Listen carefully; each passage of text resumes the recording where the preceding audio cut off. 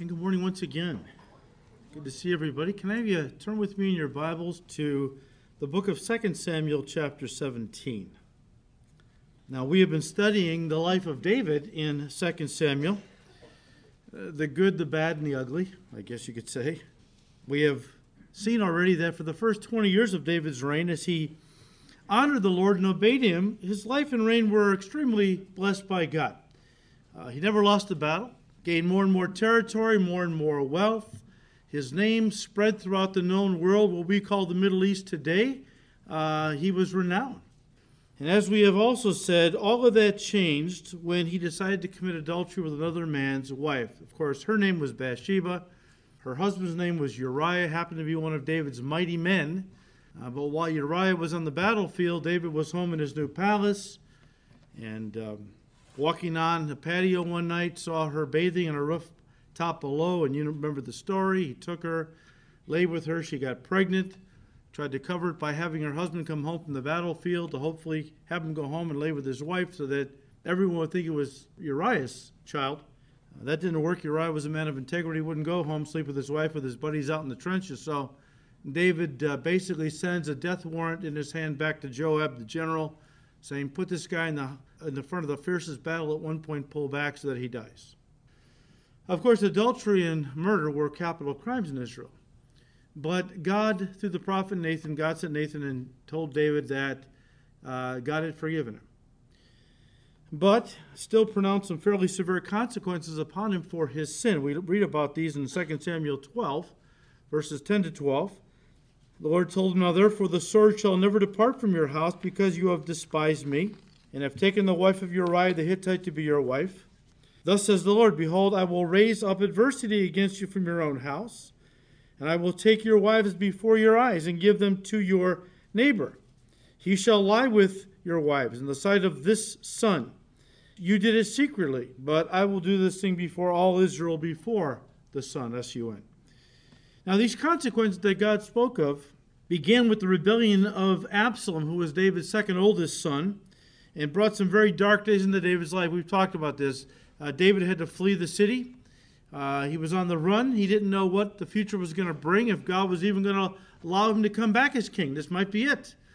Not only did he have the constant heartache of his own son pursuing him and wanting to kill him, but the uncertainty of his future. In fact, he didn't know if it was going to end in his death. So these were dark days for David. As we saw in chapter 16, as David was at one of the lowest points in his life, the chapter records for us how that one man tried to take advantage of him through deception. That man's name was Ziba. Another cursed and kicked him when he was down. His name was Shimei. We looked at that last time. But by far the most painful thing that David endured during this period of time, apart, of course, from his son rebelling against him, came at the hands of one of his best friends and most trusted confidants, a man by the name of Ahithophel. Now, just to get a running start on today's message, back in chapter 16, verse 15, we read, meanwhile, Absalom and all the people, the men of Israel, came to Jerusalem, and Ahithophel was with him, with Absalom. So David retreats, he leaves the city. Now Absalom has come.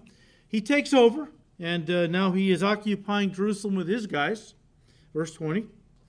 Then Absalom said to Ahithophel, give counsel as to what we should do. And Ahithophel said to Absalom, go into your father's concubines, whom he has left to keep the house, and all Israel will hear that you are abhorred by your father. Then the hands of all who are with you will be strong. So they pitched a tent for Absalom on top of the house, that would be the top of the palace. And Absalom went into his father's concubines in the sight of all of Israel. Now, guys, as we have said, apart from killing his father, this was the worst thing Absalom could have done to him. It was the ultimate act of humiliation and degradation against his dad. You see, once he did this, there was no turning back. This was a strong signal to everybody in Jerusalem that thinks, well, maybe he'll reconcile with his dad, and we're all going to be in big trouble for siding with Absalom. This was Absalom's way, and Ahithophel knew it. That's why he counseled him to do this. He said, if you go into your father's concubines, it will burn the bridges. There can never be a reconciliation between you and your dad ever again. And it will give a strong signal to the people that, look, we're all in this together. There's no turning back. We need to keep moving forward to establish a new kingdom under my authority, Absalom. Now, guys, with all of that as background, chapter 17 begins. Moreover, Ahithophel said to Absalom, "Now let me choose 12,000 men, and I will arise and pursue David tonight. I will come upon him while he is weary and weak, and make him afraid.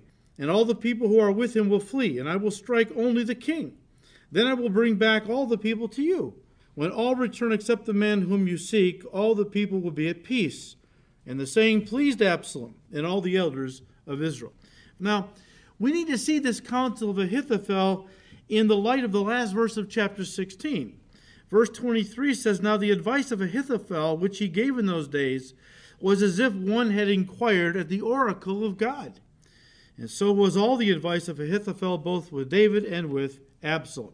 Look, I believe Ahithophel was a proud man. I mean, his words were so respected, even revered, that all the people of Israel felt that when Ahithophel spoke, it was as if God was speaking. I mean, that had to foster pride in his heart, right?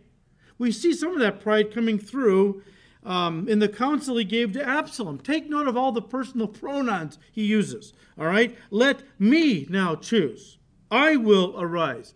I will come. I will strike. I will bring back," and so on. Ahithophel was a counselor to the king, but now he sees himself in the role of a general, taking these 12,000 guys and going after David personally, so that he can personally supervise David's defeat and death, the death of a man who had been once his close friend, but was now his mortal enemy. I mean, not only was Ahithophel a man full of pride, he was also a man filled with bitterness and hatred toward David. You say, well, why? I mean, they were best of friends. What happened to turn Ahithophel against David to the point where he was just so intent on seeing him dead? Well, as we've already seen, and if you were here in prior studies, you remember, that Ahithophel was the grandfather of Bathsheba. Uriah, who was married to Bathsheba, the one that David had murdered, was a really upright guy. And I'm sure Ahithophel loved him. And when David committed adultery with Bathsheba, Ahithophel's granddaughter, and then had her husband murdered, well, it brought a lot of turmoil into that family, and I think drove a root of bitterness into the heart of Ahithophel that's been festering all this time. And now it's coming out. I mean, he hates David with a passion for what David did to his family, how he had this good man killed to cover his sin. Ahithophel was just beside himself with bitterness and hatred towards David, and he wanted him killed in the worst way. Even to the point where he said, "Look, Absalom, give me some soldiers. I want to go and kill this guy personally." Now, getting back to our text, I believe the advice of Ahithophel that he gave to Absalom was good. In fact, verse 14 tells us it was good. And probably, no doubt, would have produced the desired result to kill David, have him killed, if it were not for the counsel of another man who appears on the scene, a man by the name of Hushai. Now, you remember from our study last time that Hushai was another one of David's counselors.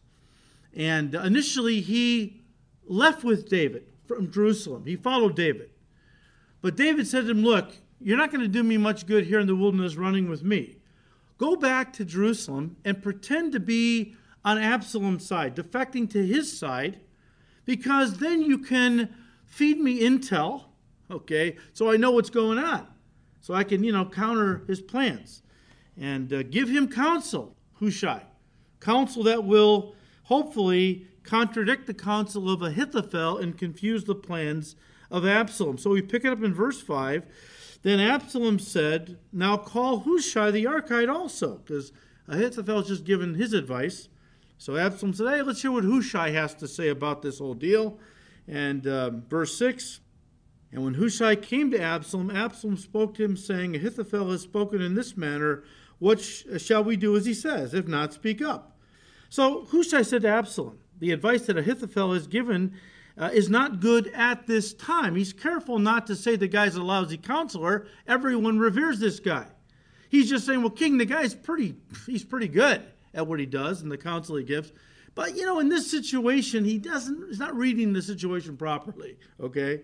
Verse 8, Hushai said, "For you know your father and his men, they are almighty men, and they are enraged in their mind like a bear robbed of her cubs in the field. And your father's a man of war. He's not going to camp with the people. Surely by now he is hidden in some pit or in some other place. And it will be, when some of them are overtaken at the first, that whoever hears it will say, there is a slaughter among the people who follow Absalom. What he's saying is, look, if you attack David right now, David and his guys are like, they're enraged, okay, that they've been driven out of their city.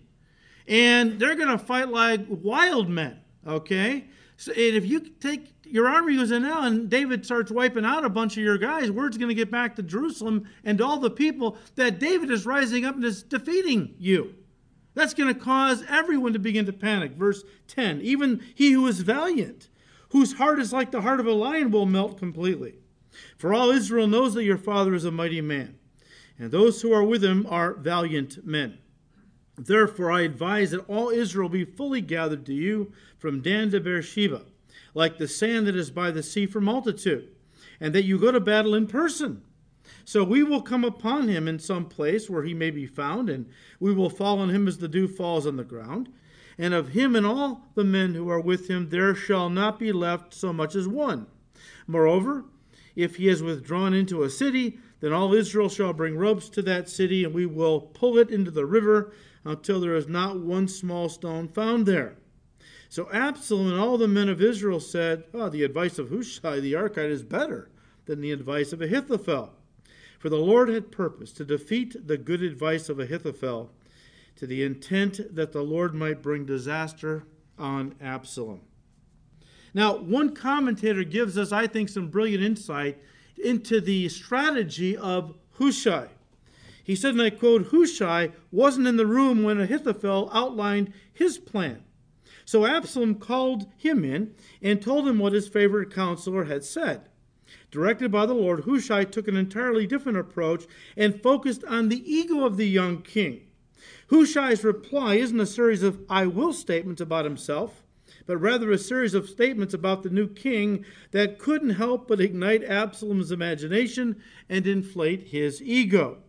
Hushai laid an effective verbal trap, and Absalom fell into it, unquote. Well, the reason Absalom fell into it was because of his pride, the very pride that God was using against him to bring him down.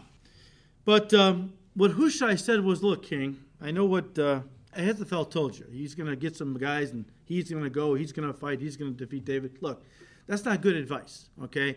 You need to gather a gigantic army, the biggest army this nation has ever seen. I mean, from Dan to Beersheba. Dan was the farthest part of Israel to the north, Beersheba the farthest part of Israel to the south, okay? You got to gather the biggest army you can possibly muster to go against David yourself.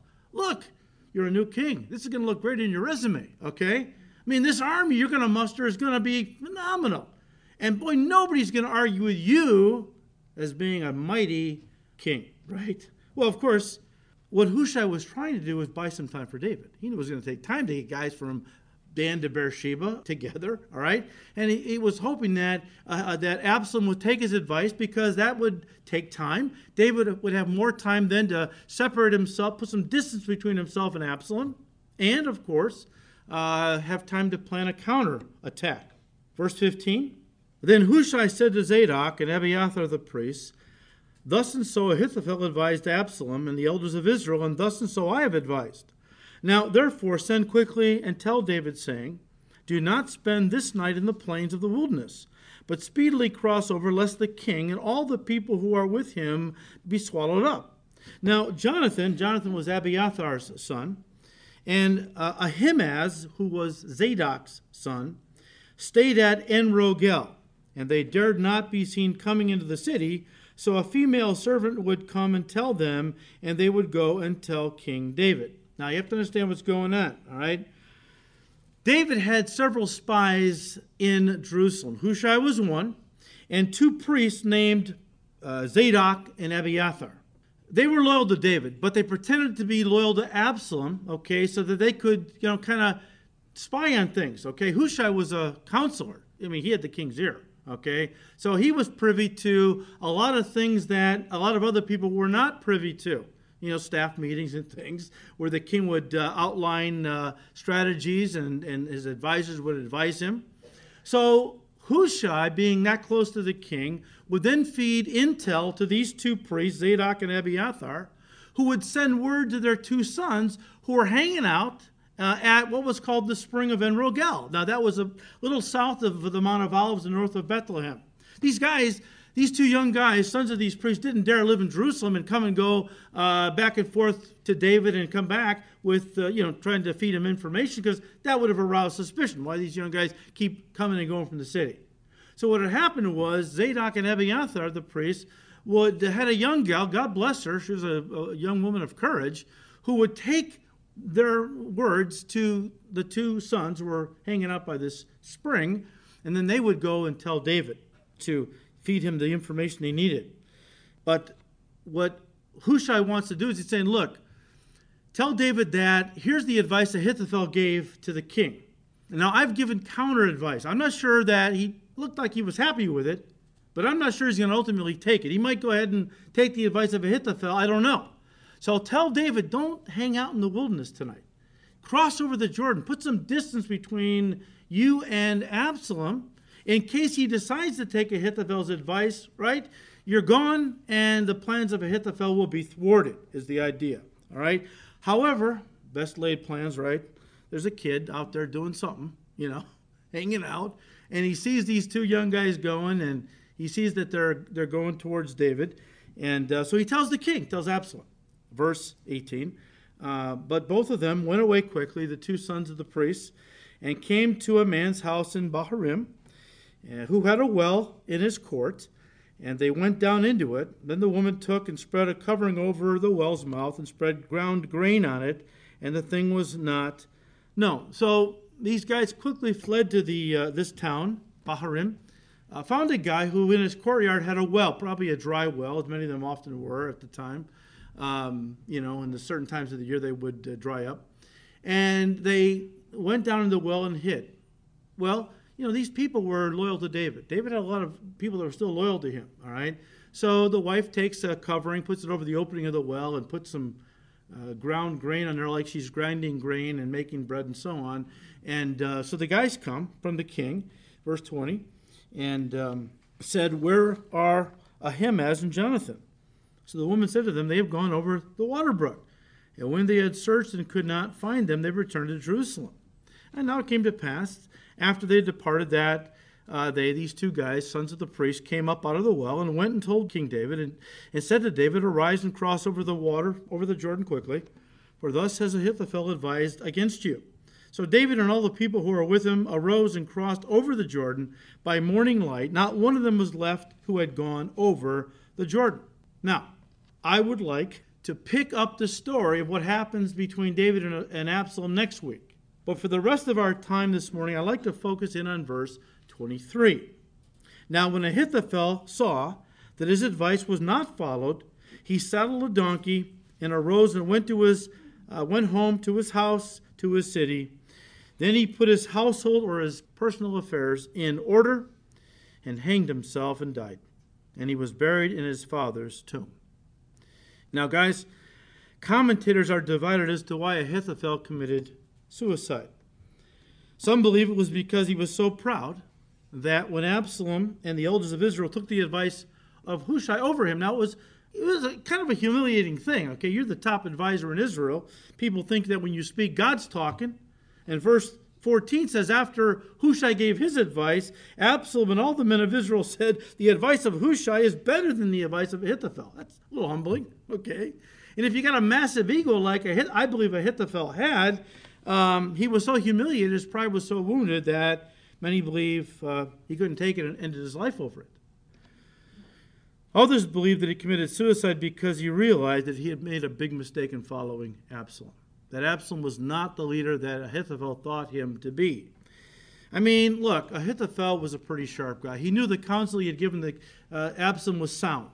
He knew it would result in David being destroyed that night. But when Absalom rejected it in favor of the advice of Hushai, and again, Ahithophel was no fool, was wise, foolish in some things, wise in others, but he was smart enough to realize that, Hushai was just, he was speaking to the king's pride. Young king, okay? And Hushai was playing him. He was obviously pandering to Absalom's pride. Oh, no, king, you need to go, and you need to gather the biggest army. You need to show people what kind of a king you are. Pandering to it. Ahithophel saw through that, even though Absalom didn't. Absalom was flattered by it. And at that point, I believe Ahithophel realized that he had hitched his star to the wrong wagon. Or hitched his wagon to the wrong star. How does that go? But whatever, okay? At that point, I'm convinced it dawned on Ahithophel that Absalom was not such a wise or good leader. And in fact, I'm thinking he's thinking to himself, this kid's pretty stupid, I made a big mistake here, okay? My hatred for David was such where it just overwhelmed my better judgment, and I threw my lot in with this guy, and you know what? He's proving himself to be a real doofus, okay? It's obvious that Hushai's playing him and pandering to his ego, and he can't see it, and you know what? He's not going to be a good king. In fact, it's only a matter of time before David regroups and takes back the throne. So there's nothing left for me to do than to kill myself. So what do you think? Well, I think it's probably a combination of both. I do believe his pride played a big part in his demise. Pride rooted in his massive ego that couldn't help or handle being dissed when his counsel was rejected in favor of Hushai's. To use a football metaphor, kind of like Bill Belichick pulling Tom Brady out of the Super Bowl game and replacing him with a high school quarterback. Not that Ahithophel knew anything about Tom Brady, of course. But he's the top guy, all right? He's the top guy, and Hushai, Absalom has taken his advice over mine. I think that in his mind, was the ultimate humiliation. Now, we know that from Proverbs 16, verse 18, the Bible warns us that pride goes before destruction, and a haughty look before a fall. And so I do think that his pride played a part in his committing suicide, his death, okay? But I really believe it was his bitterness and hatred of David that caused Ahithophel, as I said earlier, to throw his lot in with Absalom in the first place. Guys, hatred and bitterness can poison us from within. It can warp our thinking, skew our perception of reality, and ultimately cause us to make bad decisions, sometimes very bad decisions that can hurt us or even destroy us, not to mention those around us in the process. Just look at what we see going on every day in the news. Look at what we see going on every day in the news. The hatred and bitterness we're seeing every day in our country directed at President Trump is absolutely amazing to me. It's absolutely mind-boggling. We see these people who are acting like violent lunatic thugs. They've lost their minds. Now, I realize that some of them are paid agitators. There are powerful people in this country who are working towards a globalist agenda, and Trump is a nationalist. Obama was right there with him, moving us more and more towards a global society. The Antichrist is, of course, going to take over that and bring it to fruition. But there are people that were very unhappy when Donald Trump won because he's not a globalist, he's a nationalist. He wants strong borders, he wants a strong national identity, and so on. And so they're doing everything they can to bring him down. Pray for him. There are those who want to bring him down literally with a bullet. Pray for our president and vice president. But I look at these people and I'm like, they're not all paid agitators. Some of them really believe in what they're doing. They really believe that their cause is righteous. Trump is evil. Anybody who supports him is evil. As somebody has said, the right thinks the left is wrong. The left thinks the right is evil. And if you think a group of people are evil, then by getting rid of them, you're acting in the best interest of everyone else. I just saw, not long ago, a group of these thugs. These people are acting like lunatics, destroying property, burning cars, and injuring people. I just saw a group of these thugs in Seattle a few days ago who beat a group of Trump supporters unconscious. Small group of Trump supporters surrounded by a very large group of anti-Trump supporters. Maybe these Trump supporters were in Make America Great hats. They identified them as Trump support. Circled them, jumped on them, beat them unconscious for just being Trump supporters. This was in the news yesterday. And I've seen stuff like this over the country. But this was in the news yesterday. I quote, Rutherford County Schools said a substitute teacher will no longer be working in the school district after he was accused of posting inappropriate, threatening comments on social media regarding President Donald Trump and his followers. Rutherford County schools received several messages about David Collin. On Wednesday, Collin is accused of posting on Facebook, here's what he posted, "The only good Trump supporter is a dead Trump supporter," end quote. Another publication called Campus Reform posted this article just a few days ago. They said on this past Monday, a far-left group called Knights for Socialism held a Bash the Fash gathering. Fash is in fascist. Got to beat up the fascists, all right? So this was a Bash the Fash workshop to teach, listen, students at the University of Central Florida how to beat up Republicans physically.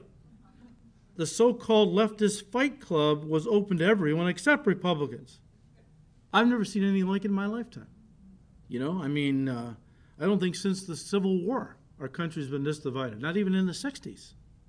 But it's not just these anti-Trump supporters. There are many other groups like Black Lives Matter, who have so inflamed hatred in the hearts of many black Americans toward the police that they have some have taken it upon themselves to gun down cops. Why? Well, because they are convinced that the police are targeting, mostly white police, are targeting young black men, targeting them to kill them, when none of the stats show that. I've seen the DOJ reports, okay? The stats do not bear that out. You know who young black men are dying in this country? A lot of them in Chicago, at the hands of other young black men, usually gangs fighting over drug turf. It is definitely not white cops targeting young black men for no reason. Those are the facts. But you know what? When you're filled with hatred and bitterness, facts don't matter. Hebrews 12:15 warns us that a root of bitterness can cause much trouble and defile or poison many people. Can I just say this to you guys? In this environment of hatred and violence, it's easy to want to take sides. It's easy to get swept up in all of the hate and want to retaliate in some way, even if it's just rooting on others who are fighting against these people and so on. You know what? Can I encourage you guys not to go that route? Because the Bible tells us, in fact, it commands us in Romans chapter 12, repay no one evil for evil. And do not be overcome by evil, but overcome evil with good. We are children of our Father in heaven. This is not the way He wants us to behave. He wants us to pray. He wants us to stand up for our rights, for our country. But He doesn't want us to grab a baseball bat and take matters into our own hands and break a few skulls, because they're fighting with our people. We're not fighting against flesh and blood. The Bible says we're fighting against principalities and powers, the forces of wickedness in the spirit realm. And Paul told Timothy, a young pastor, he said, look, don't get caught up in all this stuff. He said, a servant of God must be patient, humble, able to teach in humility, correcting those in opposition, lest God perhaps will grant them repentance and they will escape the snare of the devil who has taken them captive to do his will.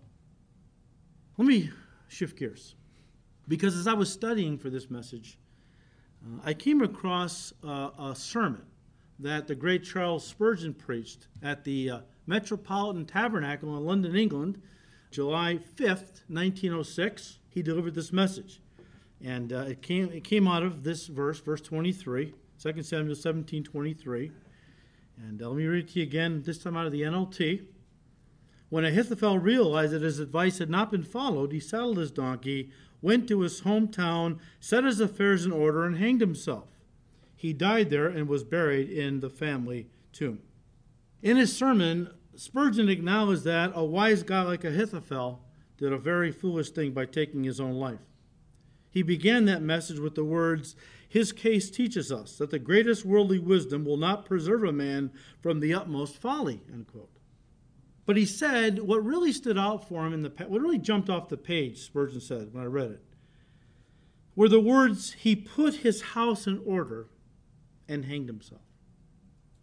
Spurgeon said, and I quote, "To put his house in order showed that he was a prudent man. To hang himself proved that he was a fool. Herein is a strange mixture of discretion and desperation, mind and madness. Shall a man have wisdom enough to arrange his worldly affairs with care? And yet shall he be so sapless as to take his own life afterwards? That he should care for his house, who cared not for either his body or soul? Strange incongruity. He makes his will, and then because he cannot have his will, he wills to die. 'Tis another proof that madness is in the heart of the sons of men, end quote. Well, he's talking about unbelievers there. He went on to say, Spurgeon did, how that thousands, well, maybe in his day it was thousands, today it's millions, take the time to set the affairs of this life in order, but completely neglect making any preparation for the life to come.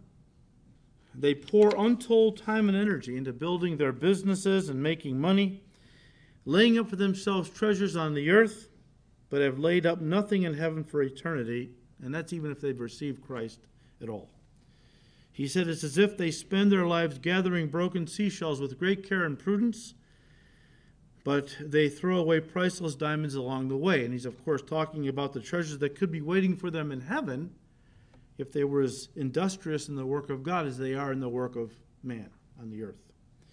He went on to indict the world of unbelievers with the words, and I quote, "You have been engaged for years in farming. You have plowed and sown and reaped and gathered into the barn, and no one has done the work better than you. And yet, though you have been so careful in your labor, you have never sown to the Spirit, nor cared to reap life everlasting. You have never asked to have your heart plowed with the gospel plow, nor sown with the living seed. And the consequence will be that at the last, or in the end, you will have no harvest but weeds and thistles, and you will be given over to eternal destruction," unquote. Now, I believe when Spurgeon spoke these words, he had the words of the Lord Jesus in mind, out of Luke 12. Why don't you turn there? Of course, you've all read this passage. Every once in a while, we'll revisit it. It's important. Luke 12, starting with verse 15. Jesus is talking to a group of people. He said, "Take heed and beware of covetousness, for one's life does not consist in the abundance of the things he possesses." Then he spoke a parable to them, saying, "The ground of a certain rich man yielded plentifully. And he thought within himself, saying, What shall I do, since I have no room to store my crops?" Never dawned on this guy, maybe I should give some to the poor. Okay? No, I've just got so many crops now. I've had a great harvest. My barns are not big enough to hold it. What am I going to do? Verse 18 says, I know what I'll do. I'll pull down my barns, build bigger, and there I will store all my crops and all my goods. And I will say to my soul, you have many goods laid up for many years. Take your ease, eat, drink, and be merry. But God said to him, Fool, this night your soul will be required of you. Then whose will those things be which you have provided? So is he who lays up treasure for himself and is not rich toward God. Now listen, guys, the Lord Jesus Christ was always trying to shift the emphasis of people away from the material/temporal to get their focus on the spiritual/eternal. I mean, he would meet people on the physical, find common ground with something they needed, like they're hungry one day. People come to him, right? They were very hungry, had eaten all day, and he feeds them with, he meets their need, takes a small amount of bread and fish and multiplies into a great feast, right? But then he goes on to teach them that their greatest need, the greatest hunger they have is for spiritual bread. Okay? It's not for physical food. It's for the spiritual food that only he could give to them, which will result in eternal life. So he met people on their level and then used to elevate their thinking to the level of the Spirit. But the Lord began this parable with a warning against coveting. Coveting means lusting or strongly desiring things. In this context, it would be strongly desiring the things of earth, material things.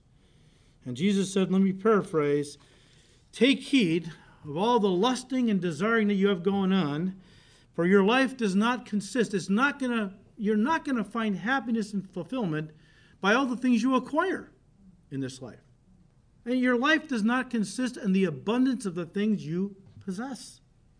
Now, of course, Jesus' words were directed primarily at unbelievers, but those of us who are Christians can and should take the Lord's words to heart also. You know, there are many professing Christians who are diligently pursuing earthly treasures, materialism, but are not putting any time into their walk with or service for the Lord. I'm sure many of them have their financial houses in order. I mean, they have planned for retirement and have a nice nest egg waiting for them, but they are killing their souls from neglect, is the idea. I mean, it's very interesting to me to see how the man in this parable viewed himself and then to see how God viewed him. I mean, verse 19 shows what he thought about himself, okay, how he viewed himself, being on easy street with not a care in the world. He felt he could retire and live for many years on the fortune he had amassed. And his philosophy of life was going to be, take it easy, eat, drink, be merry, you've got it made. All right? You can retire early. You don't have to work another day in your life. You can just enjoy life, and so on. Now, that's how he viewed his life. Purely looking at life from the perspective of earth and the temporal. But that's not how God viewed his life nor any of our lives. See, God always views us from the perspective of heaven, the eternal. Okay? That's why God will put us through difficult circumstances on earth. He's more concerned not with our earthly comforts, but with our eternal best. So he will put us through trials and things on the earth to grow us, make us more Christ-like, purify our faith, that we can be used in greater ways for his glory, which will bring to us greater treasures in heaven. He's always concerned more about the eternal than the temporal. We, on the other hand, get locked into the temporal, because this is where we live, right? Solomon got locked into the temple, a man of God, but lost his way for many years, thinking that happiness and fulfillment were found in this life. So he pursued one thing after another. Read the book of Ecclesiastes. He pursued one thing after another, but everything he pursued that he thought was going to bring him happiness and fulfillment, he ends with the words, but it was all emptiness and vanity. The conclusion he comes to, everything under the sun is emptiness and vanity. Well, that's right. Everything under the sun, when you're looking at life only from earth's perspective, under the sun, it doesn't make any sense. The only thing you come up with is a very hedonistic philosophy of life. Let's eat, drink, and be merry. Grab for all the gusto you can. Life is all about having fun and pleasure and amassing a lot of material things. The one with the most toys wins. But see, that leads to a very shallow life. If you rise above it and begin to look at life from God's vantage point, from the vantage point of eternity, it makes sense. This is not an end in itself. It's a launching point to eternity. And what we do now and how we live now will determine where we're going to spend eternity, either in heaven with the Lord or in hell. So God saw his life a lot differently than he saw his life. A lot of that going around. A lot of people who see their life a lot differently than God sees it. They're on top of the world, top of their field, making a lot of money, have a lot of nice things, houses, cars, and material possessions. They think they're on easy street. God says, you are so miserably poor, eternally speaking.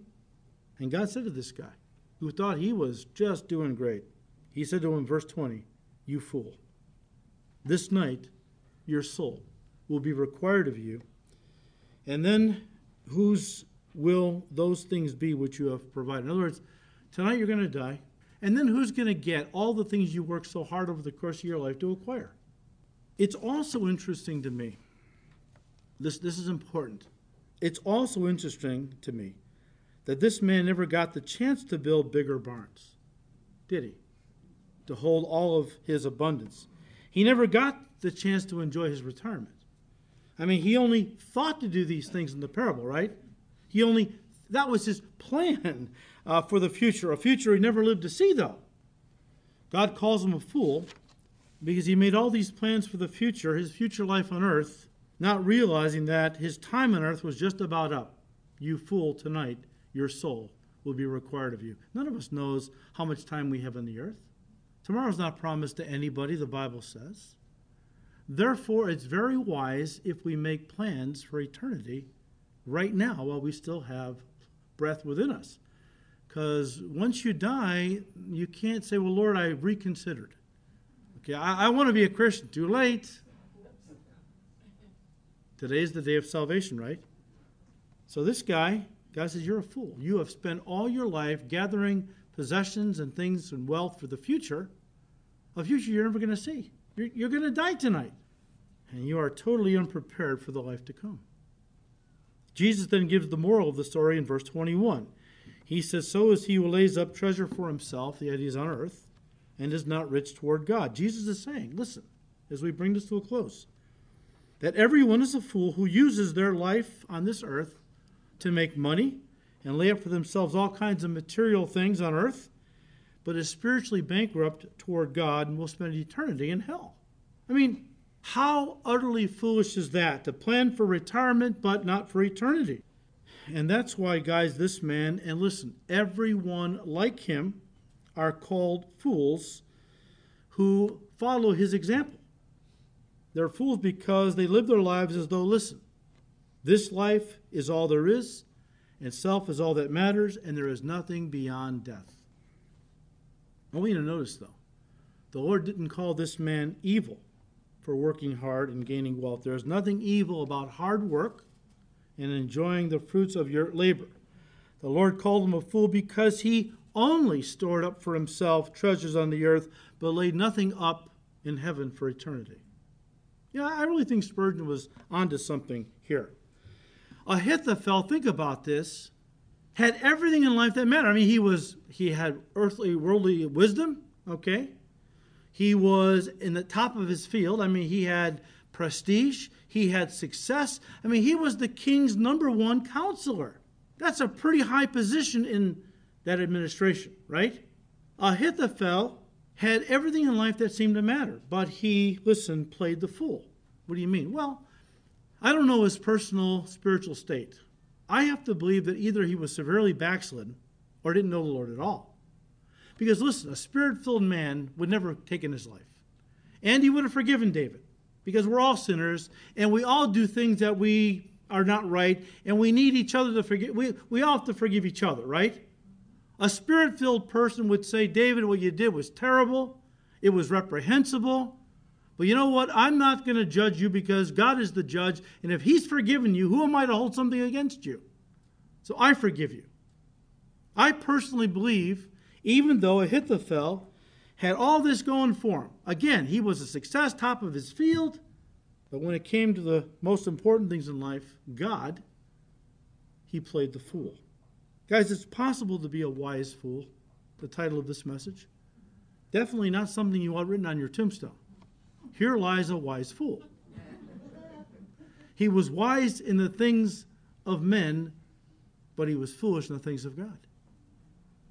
I always think of King Saul, who had the opportunity, first king of Israel, had the opportunity to become one of the greatest kings in Israel's history.